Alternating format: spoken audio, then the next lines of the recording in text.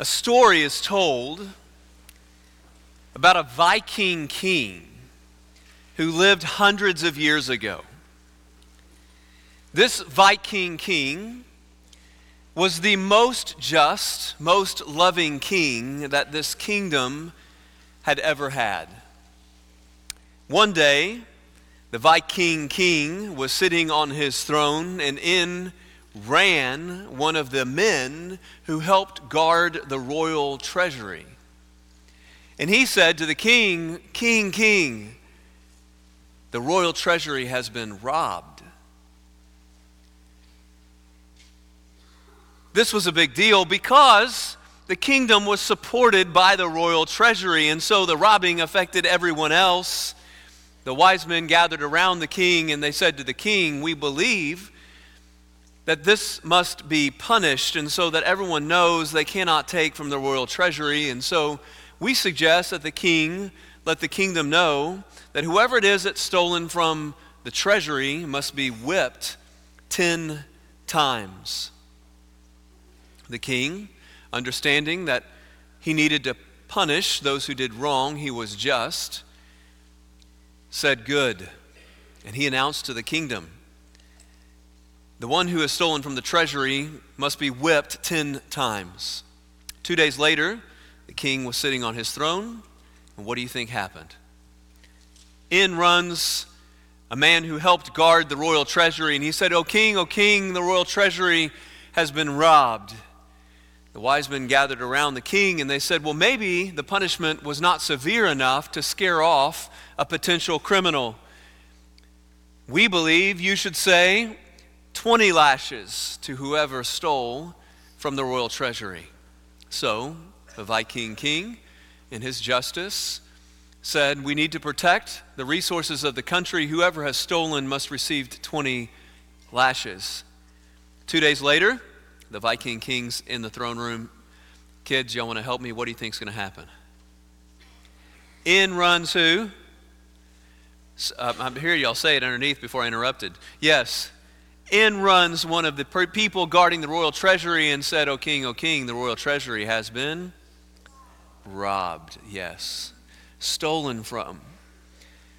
Wise men gathered around the king. They said, "O king, we believe that you need to raise the penalty so that people understand that this cannot happen. It's going to hurt everyone in the kingdom. We believe you should raise the penalty to 40 lashes with the whip," which at that point in time was considered a penalty similar to a death penalty. 40 lashes with the whip. The king announced to the kingdom, yes, 40 lashes. 2 days later, he's sitting in the throne room. In runs his guard. O king, someone has robbed again from the royal treasury. And this time, the criminal was caught. The king said, "Who was it?" They said, O king, the criminal is your mom." The wise men gathered around the king, and this time there was a lot of disagreement. O king, you're just. You've always been just and enforced the law. You must give 40 lashes to the criminal, your mother. Others who were around the king said, O king, you're loving, and we know you love your mother. We cannot force you to do this to your mom. The king retreated to his bedroom, and he said, "Tomorrow I'll give my ruling." He came out of his bedroom the next day, and he announced to the Viking kingdom, he said, "Because the law was in place, and I must punish those who do wrong, we're going to tie my mom to the pole and administer lashes." So everyone was shocked, but understood at the same time. The king had to be just, but how could he do this to his mom? So they tied her to a pole in front of everyone. The king asked the guard to take his position, and the guard took his position. And then the king stood up, took off his crown, and he placed it on the throne. And he walked up behind his mother who was tied to the pole. He put his arms underneath her arms, and he said, "Guard, administer 40 lashes." The guard said, "O king, I cannot do that, because if I try to whip your mom, I'm going to actually hit you instead because you're in the way." And he said, "I know. I'm here on purpose."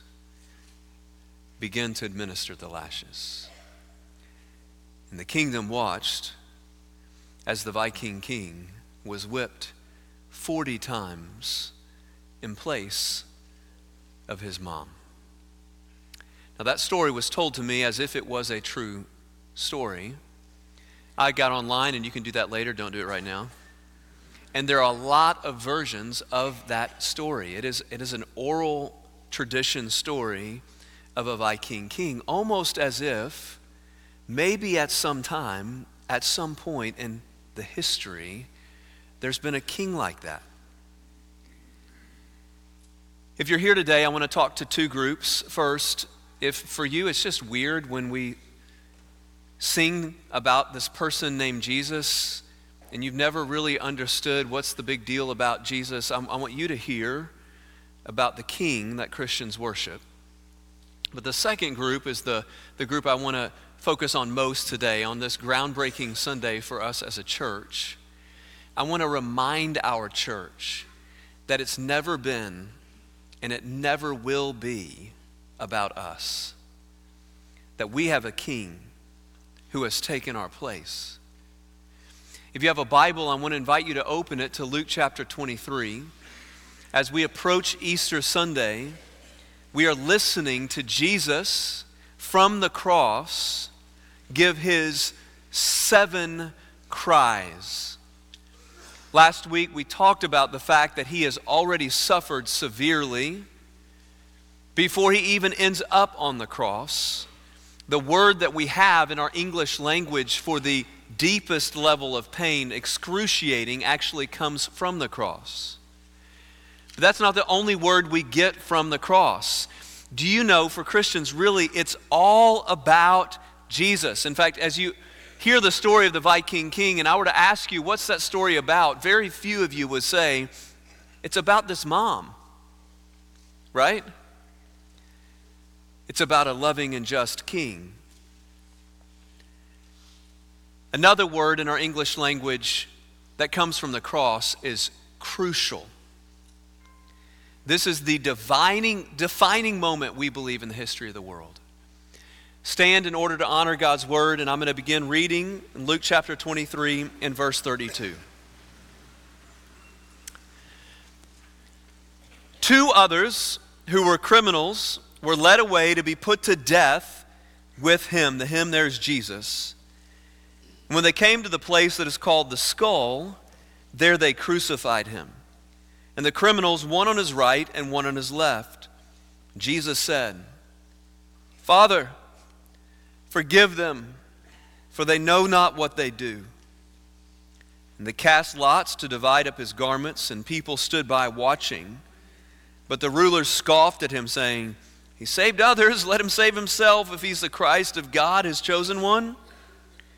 The soldiers also mocked him, coming up and offering him sour wine and saying, "If you're the king of the Jews, save yourself." There was also an inscription over him, "This is the King of the Jews." One of the criminals who were hanged railed at him, saying, "Are you not the Christ? Save yourself and us." But the other rebuked him, saying, "Do you not fear God, since you are under the same sentence of condemnation? And we indeed justly, for we are receiving the due reward of our deeds. But this man has done nothing wrong." And he said, "Jesus, remember me when you come into your kingdom." And he said to him, "Truly I say to you, today you will be with me in paradise." I'll let you just continue to stand, but I'm inviting you to stand in honor as we stood in honor of God's word before your King. And I would ask you to just pray this. Pray, if you don't even believe in God or know He's there, understand about Jesus, pray that you would hear why we make such a big deal of our King. Why do Christians talk about Jesus like this? You say, God, if you're there, help me understand that. And if you're part of our church family, ask God to remind you today, it's not about you, that it's about Jesus.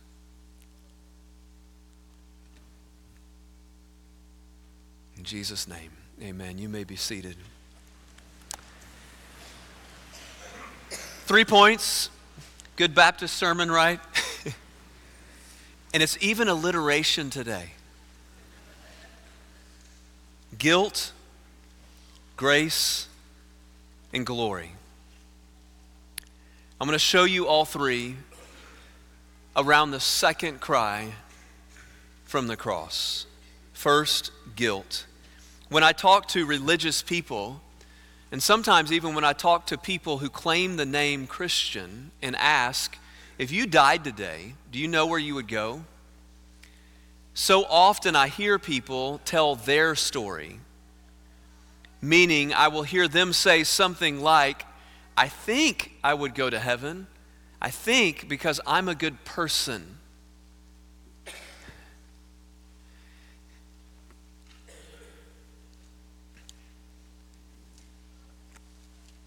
Three people died on Calvary the day Jesus died. One in sin, one for sin, one forgiven. The one forgiven understood it was not about him. In fact, if it was, the story would be all about guilt.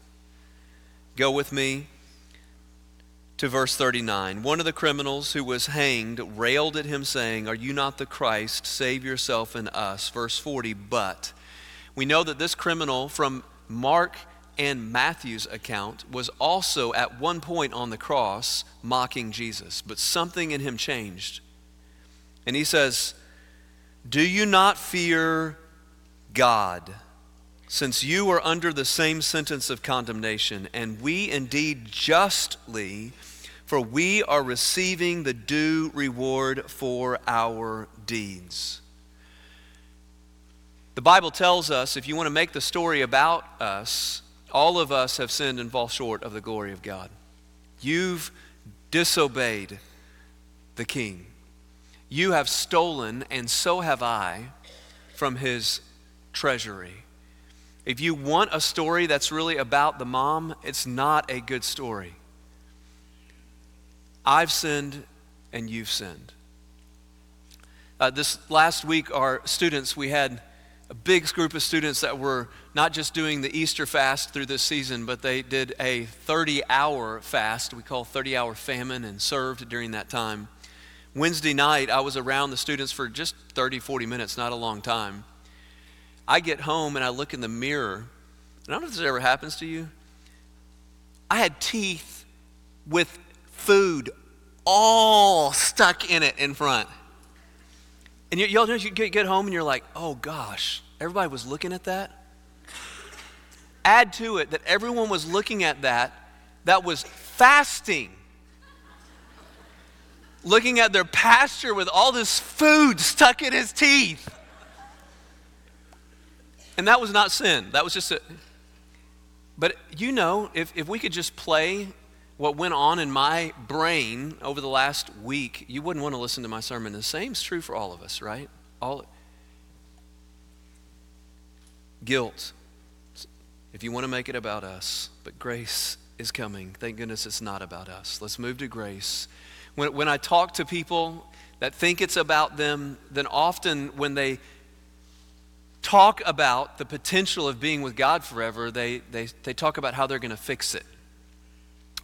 Maybe you grew up in a different denominational background, I need to go through confirmation. Maybe if you grew up in a Baptist background, I need to get baptized. Maybe if you grew up in this church, maybe you think the way I'm going to make it right with God is I'm going to make disciples who live and love like Jesus. The person who's going to hear from Jesus that he is with him in heaven is a criminal who repents on the cross and believes. He can do nothing to earn God's favor. And grace, undeserved favor, saves him.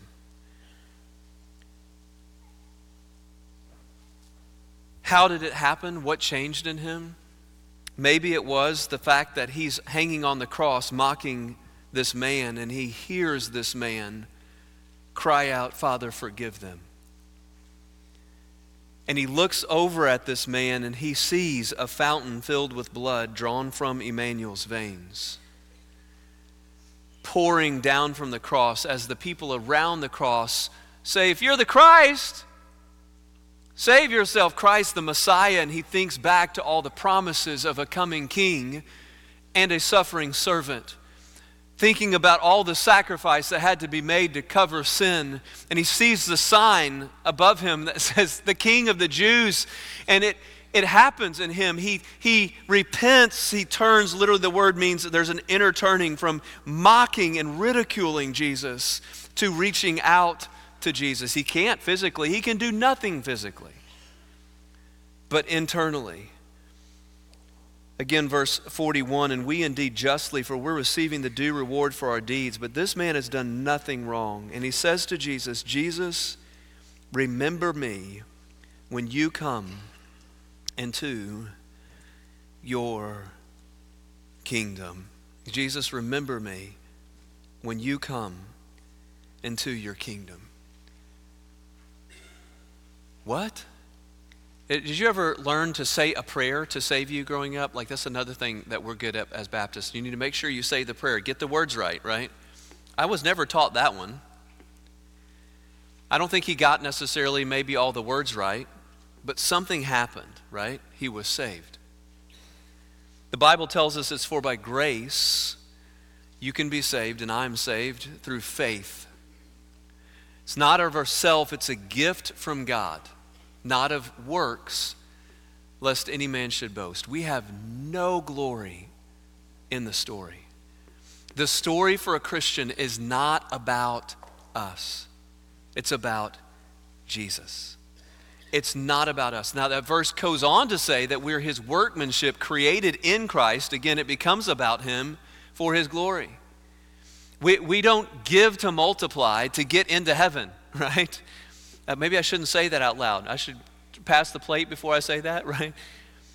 That it's not about us. It's about Jesus.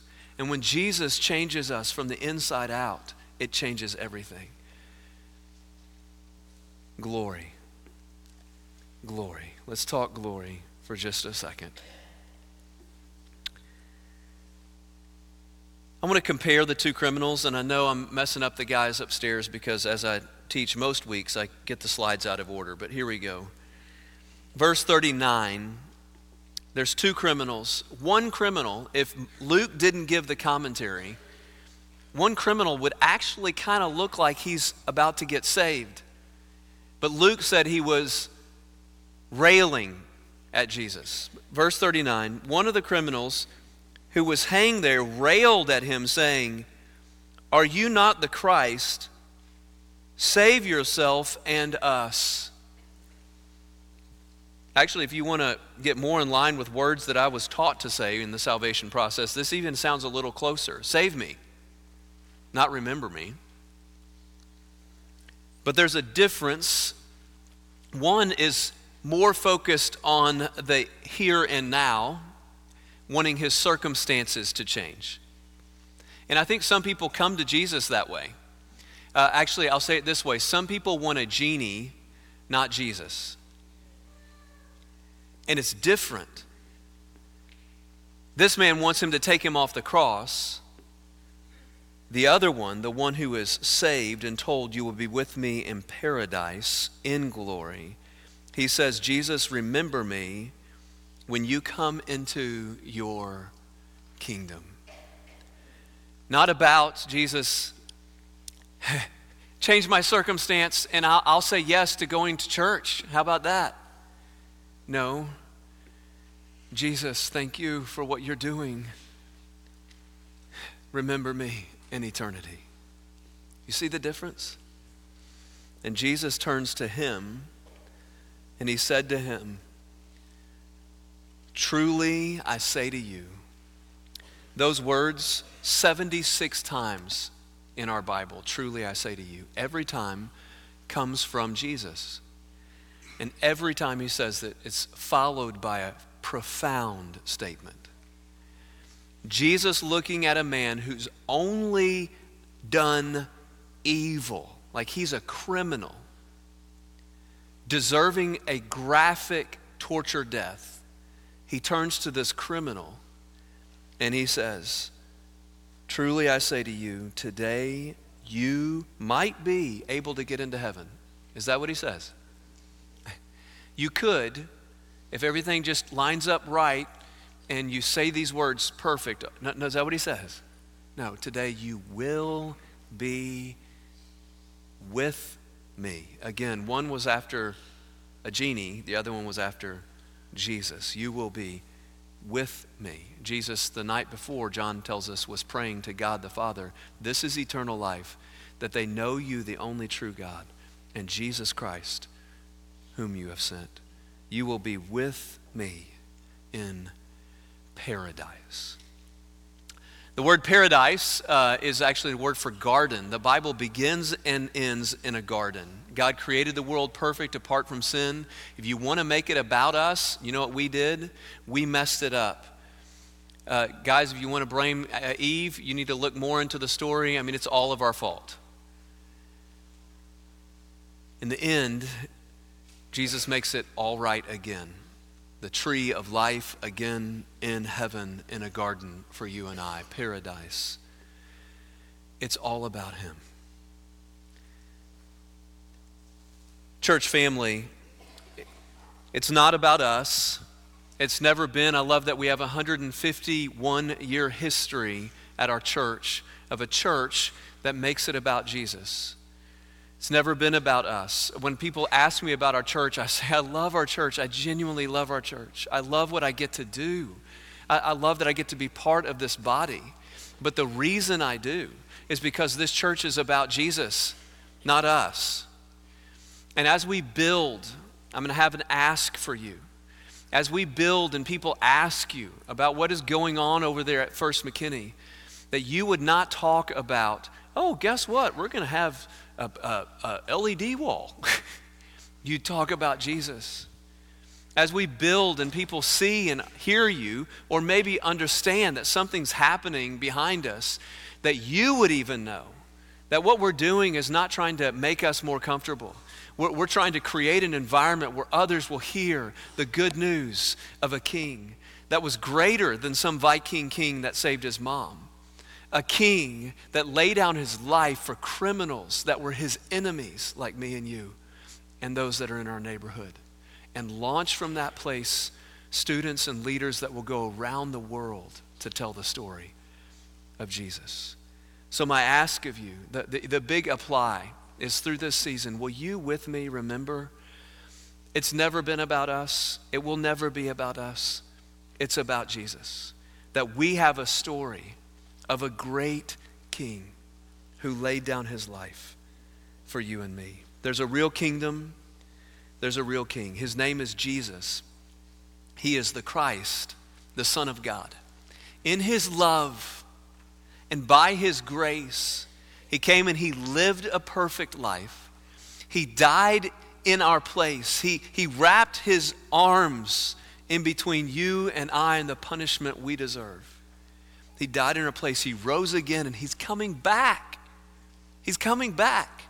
And I'm praying that through Multiply, there are going to be more people than we could ever imagine that are going to get to be experiencing glory with us because the story is about him, right? What do we get to do? We get to repent like the criminal on the cross, believe, and follow Jesus. We're alive. We get to live for him. That's what we get to do. There's a man. I'll show you a picture. You're going to think, really? Yep. He did not experience the ministry of the rock. He's actually even older than the rock, believe it or not.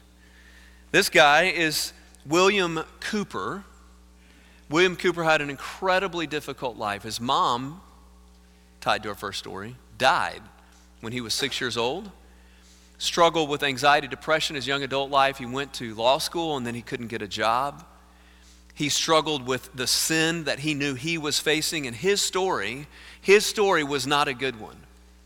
He met a guy by the name of John Newton who would focus on another story. Anyone know who John Newton is? He wrote a song, some of you, raising hands, a song that y'all might know called Amazing Grace. John Newton impacted this guy's life. And at one point, William Cooper was reading the prophecy of the coming king that would take his place in Zechariah chapter 13. He read these words, "On that day a fountain shall be opened from the house of David, and the inhabitants of Jerusalem to cleanse them from sin and impurity." And he said that fountain is the blood of Jesus. And he wrote a song that you and I know that when it came out, a lot of people thought it was too graphic. They wanted to change the story. They actually tried to change the words and take blood out of the song. But it didn't work. Everyone went back to what Jesus had done. And I want to invite you with me to remember that this is all about him as we sing these words again together.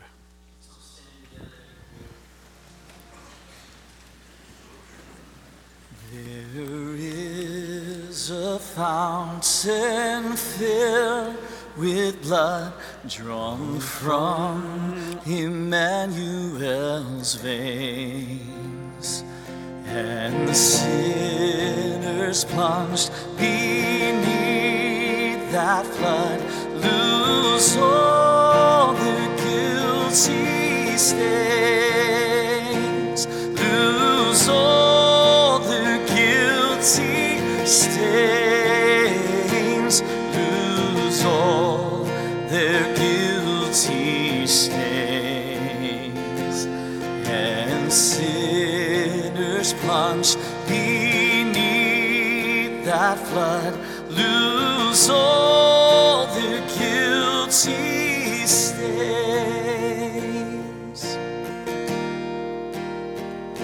And the dying thief rejoiced to see that fountain in his day.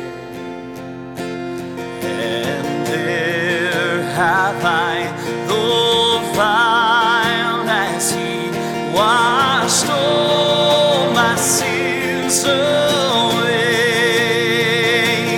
washed all my sins away,